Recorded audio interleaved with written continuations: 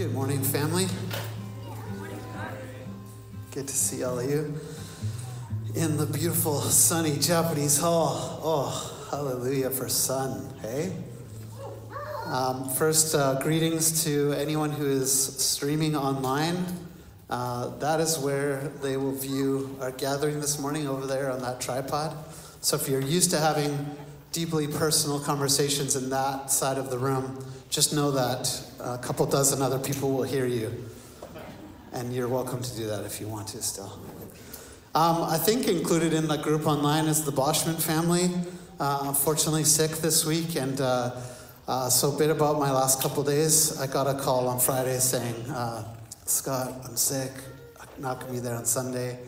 And so okay, we had a decision to make. Nelson was scheduled to do the sermon, and here I am instead. with a very meager offering. I feel like the kid in the parable, the story of the loaves and the fish. What can you do with this? And so I'm looking forward to finding out what God will do with very little. And just wanted to reiterate something that Nelson actually brought up in our pre-gathering prayer before last week's gathering. He just reminded me of this, that there's other things going around. And I just love that, because we can get so focused on the masks and the mandates and the sickness. And it's not to downplay that. It's awful. It's hard. But there's other things going around.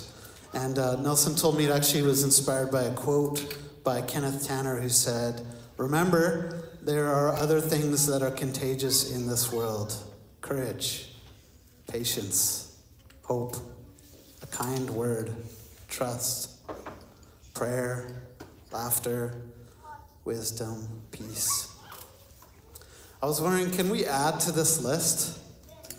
Just where you're at, just shout out some things that you've seen or experienced as contagious. What are the other things that are going around? Laughter. Creativity. Hospitality.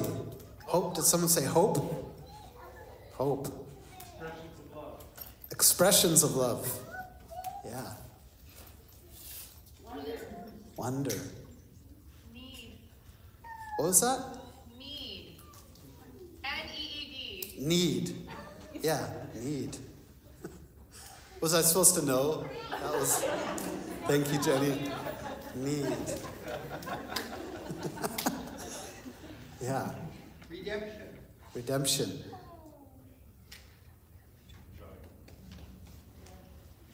Joy. Yeah, great things. I'm tempted to keep going, just fill time here, but I'm so encouraged that there's other things going around.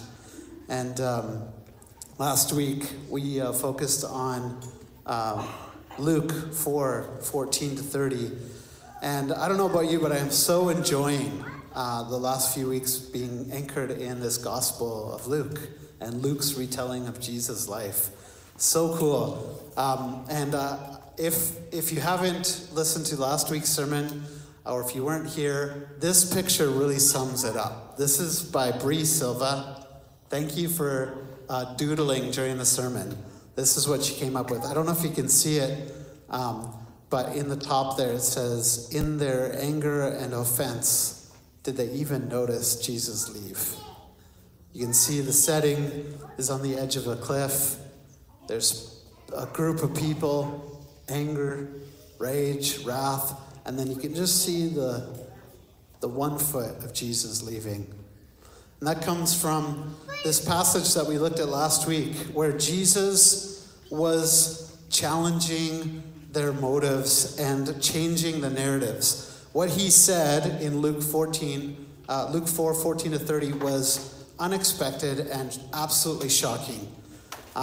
As David L. Ostendorf says, God, and he's talking about this passage in Luke 4:14, God is unfolding a new narrative through the particularities of outsiders, of edge people who come to God and bear witness to God through God's actions in edge places and occasionally in temple settings, deserts, drought-racked lands, famine, struggling widows, dying children, disbelieving commanders, servants, Isaiah, Elijah, Elisha, Jesus. So if you recall, or if you've heard the story, if you haven't, let me catch you up to speed. Jesus gives a very controversial sermon.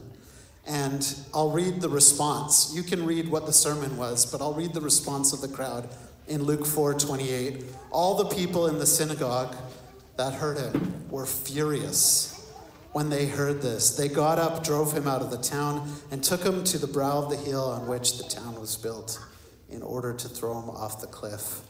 Then this line that just really captivated my imagination.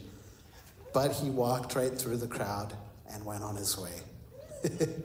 He just left. Like Breeze Pick. They're all concerned with what's going on, and Jesus just leaves. And Luke, as we've been following Luke follows the action which is around Jesus. He doesn't stay with the crowd, which I think is very interesting. And so the question, where's Jesus? Where's Jesus? Where's Jesus in the text? But also today, where's Jesus? Can I locate him? Or have I gotten caught up in debates or activities that he's not interested in? Has the action shifted and I missed it because I was so preoccupied with my thing, with what I thought was so important? Last week I told a bit of my own story and my own engagement with this question, where is Jesus? And had a very significant, kind of one of those life-changing moments. And it was with a spiritual director, and she asked me this same question, where's Jesus? And I won't go into detail the story, but I just had a really clear, gentle, peaceful picture of Jesus coming to me, extending his hand, saying, do you want to go on an adventure, Scott? Then I had an encounter with God on a sailboat, and this quote by Mark Twain was really significant. 20 years from now, you will be more disappointed by the things you didn't do than by the ones you did do. So throw off the bow lines, sail away from the safe harbor, catch the trade winds in your sails, explore, dream, discover. And just begin to see with fresh ears and fresh eyes verses like this one from Romans 8, that this resurrection life you receive from God is not a timid, grave-tending life. It's adventurously expectant, greeting God with a childlike, what's next, Papa? God's Spirit touches our spirits and confirms who we really are. And, there's so much to my own personal story, and I know other people, you have stories of encounter and following Jesus. And for me, recently has been making a shift, moving from fear and anxiety, specifically about the future, to a sense of play and wonder and creativity, and answering this question for myself that still stands. Where's Jesus? Again, where's he today in our lives, but also where's he at the end of Luke 4? And we'll get into Luke chapter 5 today. Well, you'll find as you follow Luke's narrative that he's doing exactly what he said he was going to do. He's unfolding a new narrative through outsiders and through edge people. And this is good news. He's bringing good news, like he quoted the prophecy from Isaiah, to the poor, proclaiming freedom to the captives, giving sight to the blind, freeing the oppressed, proclaiming favor to the outsider. The fulfillment of Isaiah is happening in real time. Jesus is liberating and healing. And to the end of Luke chapter 4, we follow this narrative where Jesus is healing people and casting out demons, proclaiming freedom to the captives, giving sight to the blind. He's doing it. And he's doing it today. Luke 5 is where we jump into next. And this is where I need your help. This morning we're going to co-create a bit of a collective sermon. I oddly have a strange amount of peace right now. knowing that this is the end of what I have to offer. This is all I have. I have this strange sense of anticipation, too, that God could show up now in our midst. That he could speak through our collective wisdom, knowledge, experience. And if you're like absolutely terrified right now, don't worry, I'm not going to force a microphone on you. I'm only going to ask for offerings, small, meager offerings, in hopes that they'll feed the crowd. So with that, I'm going to gently lead us through something that's a bit of a Lectio Divina, if you've heard of that practice before, which just is Latin for divine reading. And we're going to practice this together as a whole, as a community. And so I'm going to pray, and then I will lead us through this collective sermon building experience. And would love for your participation. And you know what? That peace that I feel, I'm actually okay if no one says anything. So just rest assured that I'm totally fine if we end by reading scripture and sing again. That's fine. That's totally fine. But could there be more? Could there be something? Maybe? Let's see. Well, first I think we should pray. Would you join me?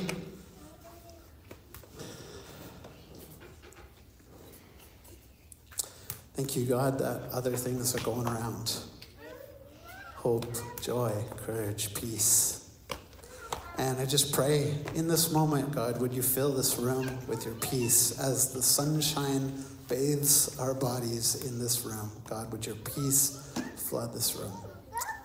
A deep sense of shalom, that everything is okay, even when it's not. Lord, I pray that you'd speak to us through this text this morning and take these ancient words and give us something fresh, a fresh word for today, a fresh vision, a fresh idea or thought.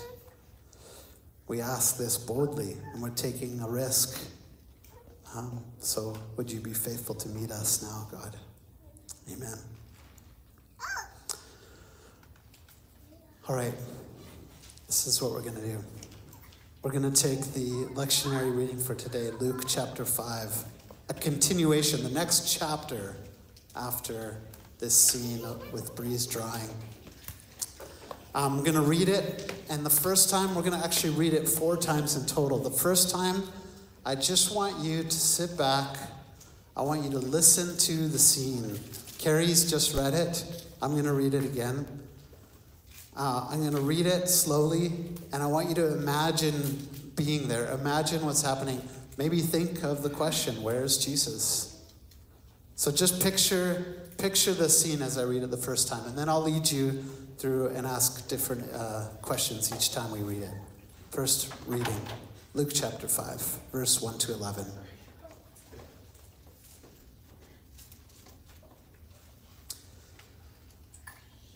One day as Jesus was standing by the lake of Gennesaret, the people were crowding around him and listening to the word of God.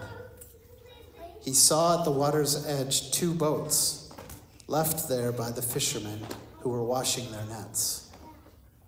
He got into one of the boats, the one belonging to Simon, and asked him to put out a little from shore. Then he sat down and taught the people from the boat.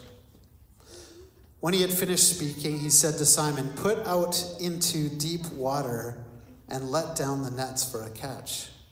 Simon answered, "Master, we've worked hard all night and haven't caught anything.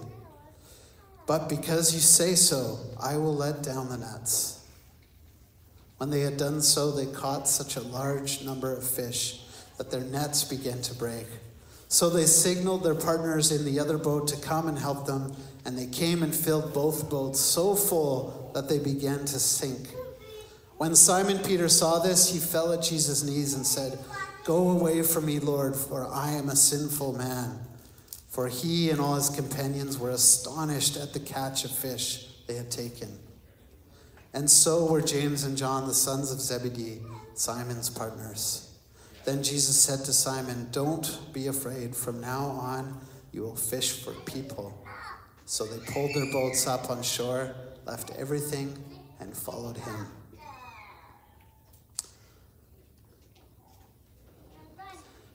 This second time I read it now, I want you to listen, and maybe something's already stuck out to you or started to percolate a bit.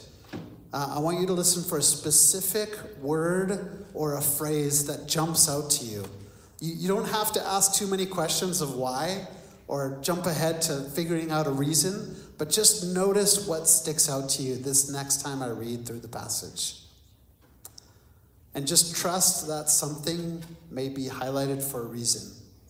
So as I read through it a second time, be listening, be noticing, what is that phrase, what is that word or an image that's sticking out? One day as Jesus was standing by the lake of Gennesaret, the people were crowding around him and listening to the word of God.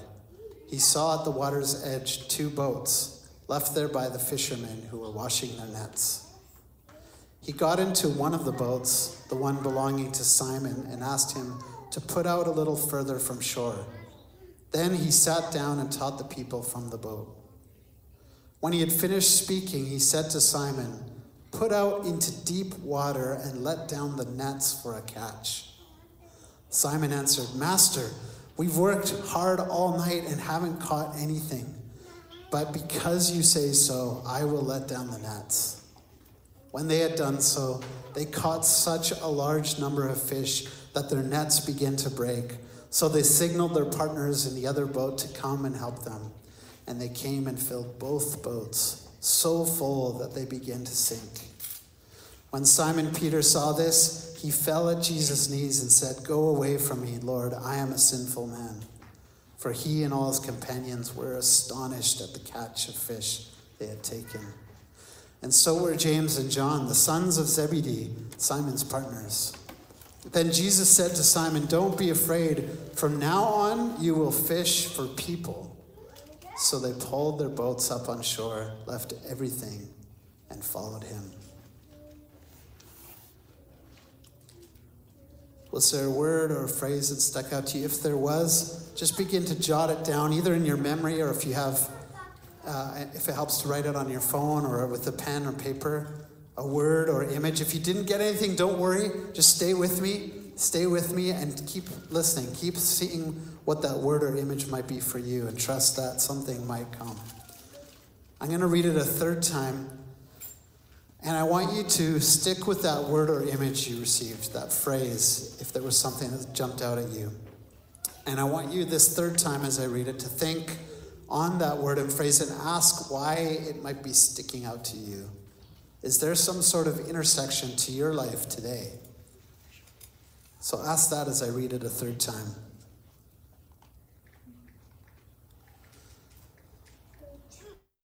One day as Jesus was standing by the lake of Gennesaret, the people were crowding around him and listening to the word of God. He saw at the water's edge 2 boats left there by the fishermen who were washing their nets. He got into one of the boats, the one belonging to Simon, and asked him to put out a little from shore. Then he sat down and taught the people from the boat. When he had finished speaking, he said to Simon, "Put out into deep water and let down the nets for a catch." Simon answered, "Master, we've worked hard all night and haven't caught anything, but because you say so, I will let down the nets." When they had done so, they caught such a large number of fish that their nets began to break. So they signaled their partners in the other boat to come and help them, and they came and filled both boats so full that they began to sink. When Simon Peter saw this, he fell at Jesus' knees and said, "Go away from me, Lord, for I am a sinful man." For he and all his companions were astonished at the catch of fish they had taken. And so were James and John, the sons of Zebedee, Simon's partners. Then Jesus said to Simon, "Don't be afraid. From now on, you will fish for people." So they pulled their boats up on shore, left everything, and followed him. Again, if there's no image or phrase already, or if there's no intersection that's obvious, just stay with it. It's okay. Are you beginning to write out your own little mini sermonette, or in your mind, or on your paper? I hope so. But take that word or phrase, you started to ruminate on why that might be intersecting with your life. And I'm going to read it one last time. And I want to ask the question of what might be an invitation for you or us today. So continue to let that word and phrase sink in deeper to you. It might take you on a tangent. I would suggest you follow the tangent. So as this fourth time, as the scriptures read, think about that phrase. Think about what the invitation might be for yourself personally or for us today.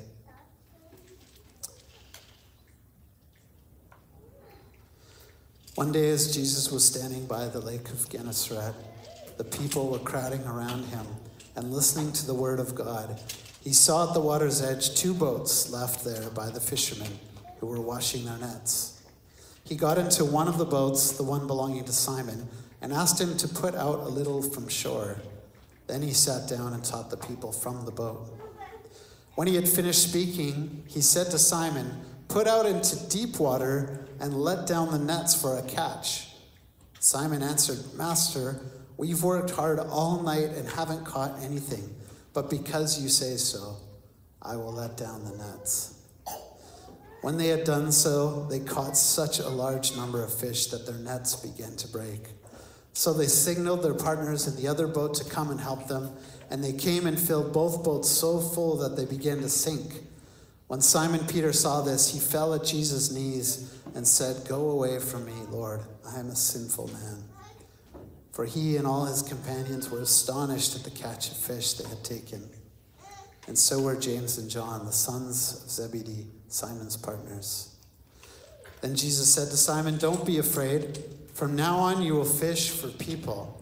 So they pulled their boats up on shore, left everything, and followed him. This is the word of the Lord.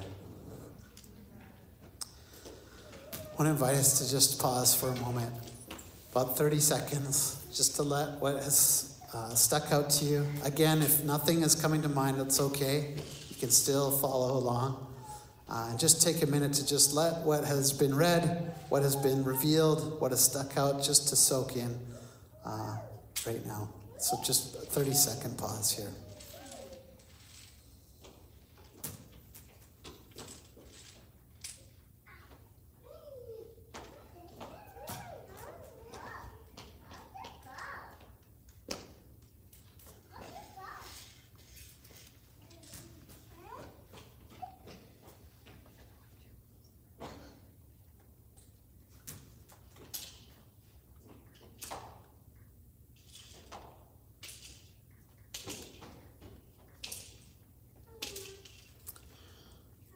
All right, let's make a sermon. So, by the way, if you are terrified, again, that's okay. And it's easy to leave, too, if you are that uncomfortable. I want to say, too, this is not a new practice. That I would say the way that we traditionally do sermons maybe is newer than this way of the community hermeneutic, where people offer their wisdom in the room, their experience, they're expounding on the text. And so we're going to practice that this morning, the community hermeneutic. And want to invite you to share what you're hearing. And so if it's just simply that word or phrase that was really resonating with you, I want to hear it. If there's a specific intersection of why that was maybe connecting with you, I would love to hear your story, or we'll try to keep it brief.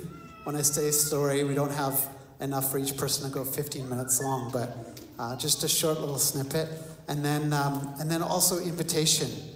So one of those 3 things, what are you hearing in that? And I'm going to come to you if you just raise your hand.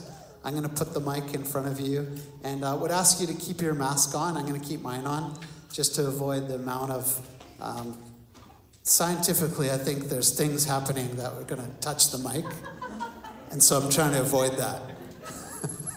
Yeah, particles, yeah, germs. Okay, so what are you hearing? And who would like to offer something here?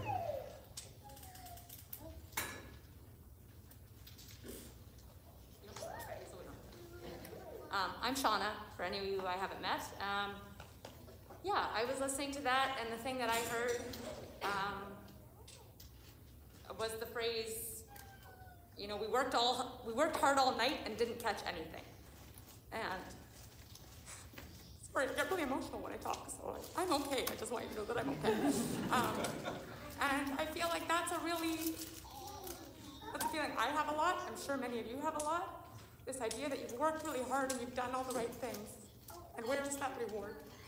And I think it's so, sorry, I really am okay.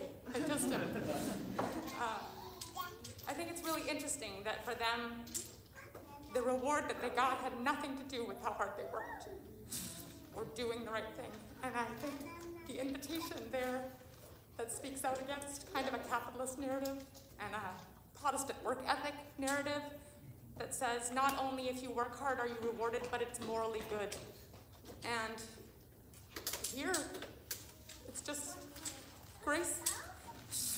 And they were astonished. And I wonder where we're being invited to let down our nets so we can be astonished. That's it. Thank you. Oh, wow.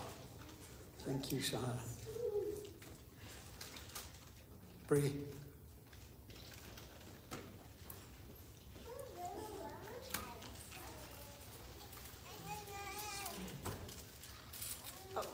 Sorry, I did the same thing. Yeah, I actually had the same phrase really stick out to me, and I feel like there's a lot of weight on that. That we worked hard all night. Like, I think what came up for me in my life is like, I know that feeling too. Like, sometimes in the area of like making art or music, like coming to it and having such a long block, there's nothing there. And I kind of relate it to just where my mind goes is like this pandemic. Like, we did the vaccines, we did the masking, we worked so hard, and we have not worked this out. And just that desperation.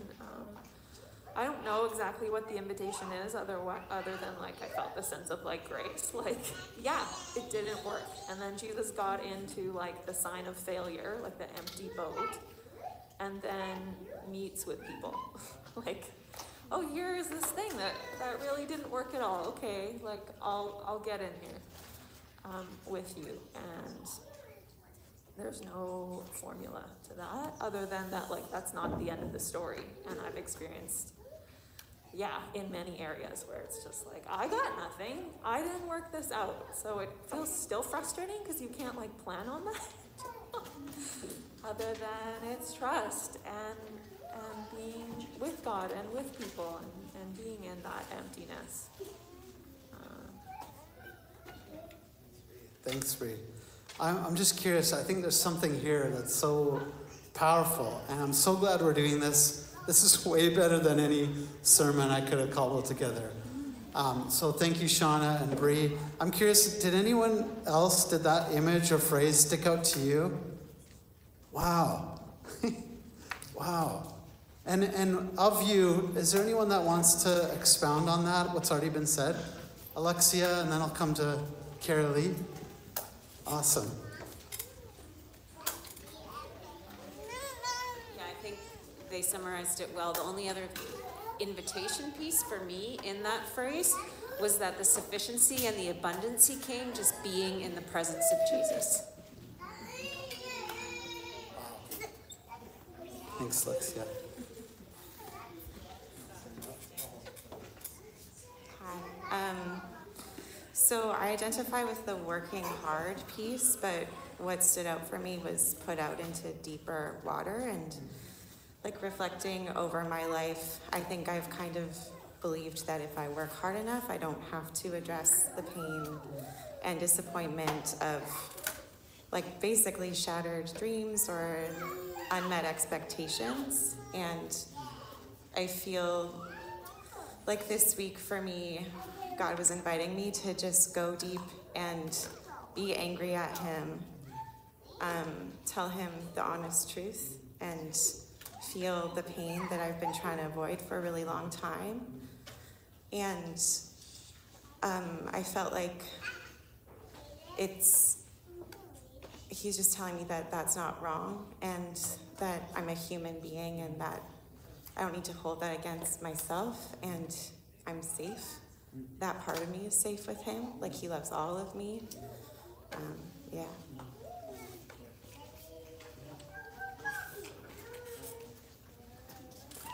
Yeah, I couldn't get the phrase deep water and put out into deep water.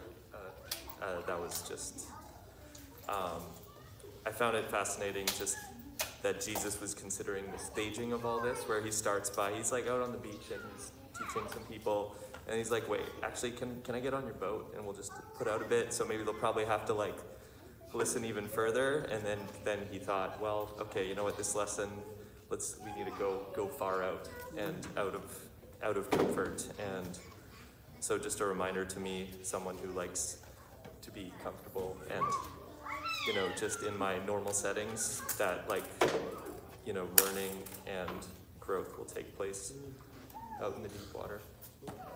Thanks, Luke. Anyone else? Danny? And then Jenny, you had your hand up earlier. Do you want to go after Danny? Okay, this is a great sermon. No, you're there. I was really struck by how Luke made a point of how in agreement the disciples were. And these, if I may be so bold, these were argumentative, opinionated Middle Eastern men who almost never agreed on anything. And Luke talks about how the disciples responded, not how the people responded at this amazing catch. And so I think the message there for me and for us might be, one of the many messages, is that there's something bigger going on than our differences. And when I, watched the news again this morning, there's something bigger going on than whether I like or don't like the truckers and the people around it. There's something bigger going on. Lord, help me to see it. Because right now I'm kind of lost on it. Right? Thanks, Danny.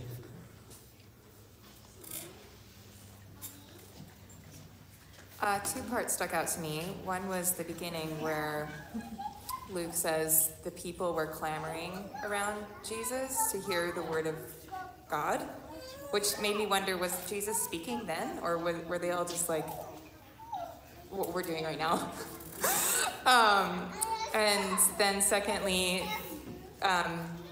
after Jesus was finished speaking, then he moved the boat out into deep waters. And that kind of correlation kept going through my head of after Jesus finished speaking, then he went out into deep waters and instructed them to let down their nets.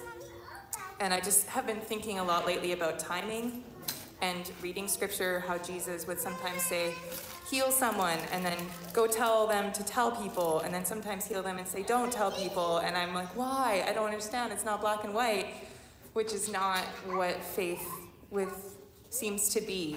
It's not this black and white thing, but there's something very much about sticking close to listening to the word of God, the Spirit, and trusting the timing and knowing that it's not in our strength that something will be caught.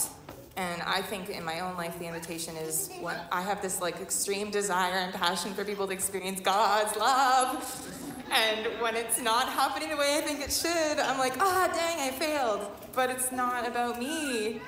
And then he surprises us, and we're astonished. We're like, oh, right, it's supposed to be an astonishing thing, not like I've done a good job. So, yeah, I want to I'm encouraged by knowing, oh, yeah, I just need to listen, but and then be close, and then go deep when it's time, and just trust that the power of God is behind that.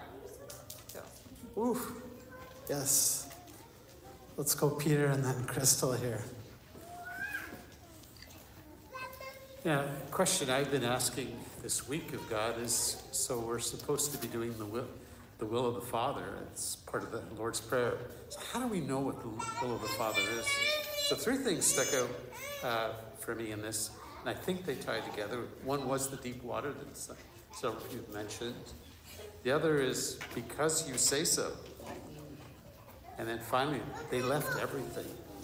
So I'm wondering if the invitation to me, and maybe to others, is Jesus calling me to leave everything and head out into deep water? Oof.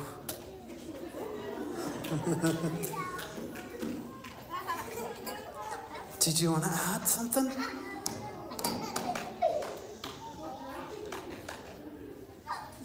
Wow, thanks, Peter. Yeah, the image that really stood out to me was the boats, actually. Just like this picture of these boats sitting kind of abandoned on the side. And Bree, you spoke to that about this kind of failed vessel. He saw at the water's edge 2 boats left there by the people, and he got into one. And as I've kind of been grappling with, I would say like the death of some dreams and some vessels I've really invested in, this question kind of came forth for me is, this notion that the abandoned vessel becomes a vessel for abundance. And even drawing on what you shared at the beginning around what's left at the edges and God drawing in on the edges, these boats that are kind of there on the peripheral, what have we left at the edges that God wants to repurpose for abundance? So that was a question I wanted to share. Can you say that question again? What have we left at the edges that God wants to repurpose for abundance? And one more time. Well, I want to, part of a good sermon, I think, is that there's a good question that comes that you kind of reflect on. And maybe we just need to pause here and just think about that. And mixed with Peter's questions too, but can you say that again? What have we left at the edges that God wants to repurpose for abundance?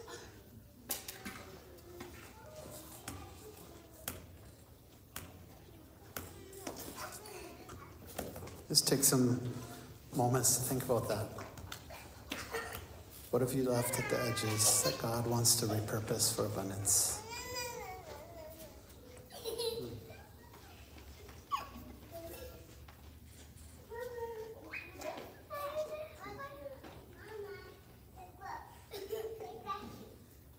We didn't compare notes, I promise, but that was the sentence that stood out to me. Actually, even this morning when I was just reading the scripture in readiness for this, it was that piece of saw the 2 boats left there by the fishermen who were washing their nets. And what I saw in that was like they're really, really done. Like, this is completion. I'm shutting my laptop. It's going away. Like, I'm washing my nets. Like, this is finished. It's done. And I don't know where it went to a little bit in my mind was, I think our experience, I'll speak for myself, my experience of church can feel a bit like that over the last couple of years. It's like, didn't we do this already? Didn't we keep going? Didn't we keep trying? And I'm ready to pack up my nets. And the data, it's all there. Like, I think many of us are feeling that. And so, nevertheless, this kind of invitation for me to say, I know you're ready to wrap. You're washing your nets. You're ready to wrap. Could you try one more? Could you trust? Could you keep going? Because there's an abundance, and it's surprising, and all the things that people have said. But just that place of completion and finality. And one more. Oh, yeah, and even the faith to say, Jesus, because you say so. It's not because I'm feeling it. This is not resonating with me, but because you say so. That obedience, that humility. Oof. Yeah, the thing that really stuck out to me was the nets beginning to break and the boats beginning to sink. And I think anxiety's been on my mind a lot because we're in the middle of a mental health crisis. And I was thinking about the boats as like security and a sense of livelihood, these nets. A lot of work goes into keeping nets well maintained. And I couldn't help but think that it would be so easy for these people to be anxious about their boat, about their security, and about their nets. And I think for me the challenge is just like, is there like a blessing coming my way that I'm a little too worried about keeping the order in the boat and the net to actually let it start to sink and threaten that. Thanks, Nathan. I'm wondering, a few more. Nikki, sorry, and then Dana. And I wanted to know if any of the kids had anything. If they're sticking out, any of the junior youth that are here, I think, or 12 or 11-year-olds that are in the room. If you do, don't shy away. Put up your hand and I'll come. Even if it seems really simple, would love to hear your voices too. But we'll go Nikki, Dana. I'll throw it out to the kids and then ask someone to wrap up the sermon. Jonathan, you want to do the conclusion? Okay. Hi. The phrase that stood out to me has been said a couple of times, and I felt it in a different way, and it was, but because you said so. There were parts before and parts after that gave it context, but it was always but because you said so, there's like this turn. I just feel this like swishing of water. And the just thinking about it in light of comparison of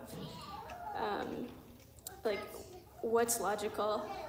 Like we just did all this stuff all night. We just cleaned up everything. We did the thing at the time that made the most sense. We worked so hard, but because you said so, even though it makes no sense, we'll do the thing. Comparison. What are others doing? What would other people do in this space? How would other people react? But because you say so, I will. So like, what are other people doing around you? What are people doing right next to you? Like, but God, what are you saying? Lord, what will you say? And because you say so, what will I do? So good. How many of you that phrase was sticking out because you said so? Yeah, cool. Okay, Dana. And then Jonathan, you got the conclusion? Hi everyone, I'm Dana. The two things that stood out to me were the crowd at the beginning and following Jesus kind of at the end. And I feel like I'm stuck in this phase in my life where I'm constantly giving, and I am trying to hold on to me and where am I in all of this, but realizing that it's such a privilege, and I don't know if any of you know our story, but it's just such a privilege to be in the crowd of our kids and to be able to teach to them, and I just need to really constantly remember to follow Jesus in the midst of that, and to look at Jesus, and that he can help me in the midst of the chaos and the focusing on them. And yeah. Thank you. Speaking of kids, does any of the kids have anything to add? You can just raise your hand and I'll say your name too so people know. So my name is Colette. I'm Roya's friend. So the line that stood out to me was the boats sinking. So that stood out to me because I feel like we can often feel like sinking is a bad thing. But never in that text did it say that they were like terrified that their boats were sinking. And so I feel like I wanted to highlight that like we should allow our boats to be filled with God's love and mercy so that we do sink into him. And so yeah, that's just what stood out. I love that. Sink into Jesus. Yeah, give me some of that. Thanks, Colette. Yeah, thanks. Any of the other kids want to say something? My daughter's avoiding me right now. That's okay. Okay, Jonathan. We're going to start to wrap it up here. I just love what's happening here. And I'm hoping that we can kind of just let these thoughts sit.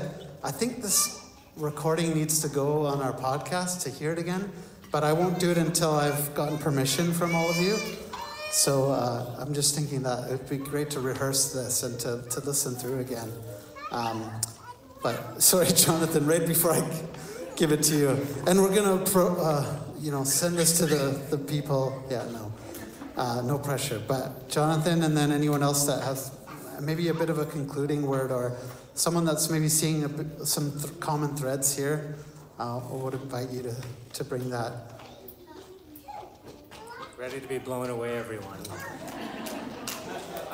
No, actually, I want to say, Colette, that was awesome. That was really, really striking, just hearing about their sinking, but that maybe is not a bad thing. I really love that. What I was thinking of is just in the greater context, what you talked about last week, Scott. Jesus was in a place where people are literally crowding around him, but they're trying to kill him. And then in this one, it's so different. If you didn't have that context, you'd be like, oh, what? People are trying to kill him? But I like how Jenny said before, people are clamoring, but it's a good thing. They want to listen to him. He's teaching. And I was just kind of struck with two questions. The first was, what in the previous chapter is so threatening to people that they don't want to follow Jesus? And then what is it about Jesus in this chapter, or in general, that is so inviting, that's still so contrasted with these people's responses?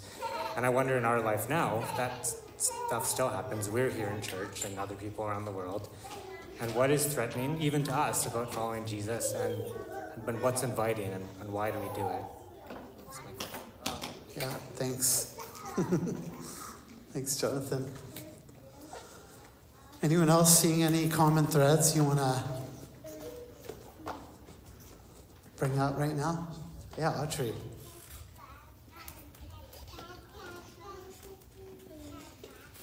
I think the common thread that I keep hearing is everyone's feeling a little hopeless. And in this story, I often identify with Peter, which is really annoying because he's, in my opinion, the most annoying disciple. He just keeps messing up.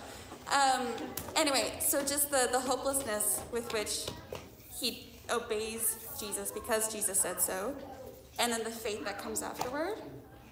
And then as soon as this abundance comes, Jesus is like, okay, now your life has changed. They don't get to be fishers anymore, despite this huge success. They're now becoming fishers of people. So this huge transformation that comes as soon as they get that security. So just the invitation of faith, and for myself, I've been really, really feeling hopeless lately. I'm just like, what's the point? What's the point of recycling if the world is on fire? And that's not the invitation. The invitation is to be faithful and to listen and follow the voice of Jesus, and trust that the faith is going to come afterwards, and that's going to bring more change, and that's going to disrupt some more things. But the faith keeps building, and God is faithful even when I'm not. And I think that maybe sums up some of the things. Yeah, I think it does very well. Just one more person, Jesse, and then we'll come to the table. Yeah, I think this is similar to what Audrey was saying, but as an elementary school teacher, I really noticed the format of his teaching. And at first he was at the beach and really crowded around by a lot of people, which is very relatable. And then he needed to move away so that he could see everyone, and everyone could see him as well, definitely a sense of seeing. And then I connected, it felt like a bookend at the end when Peter, right? When he was overwhelmed by this miracle, he didn't want to be seen by Jesus anymore. And he was really uncomfortable with that and upset by that. And then later, I was like, well, what made him okay with seeing Jesus or following him? And this invitation that Jesus gave him of, well, you're not going to do your job anymore, this thing that you've been laboring over all night, and it's been exhausting, nothing came of it, and then here I come, and, it's kind of exhausting. And, just the idea of, I've got a new job for you. That sense of hope. That's great. Oh, so much goodness here. Just so grateful for all of you sharing, all of you participating in this collective sermon. And just gratitude to God. And God, I just want to say thanks for showing up, for speaking, for giving us fresh ears to hear your word again. You are so good.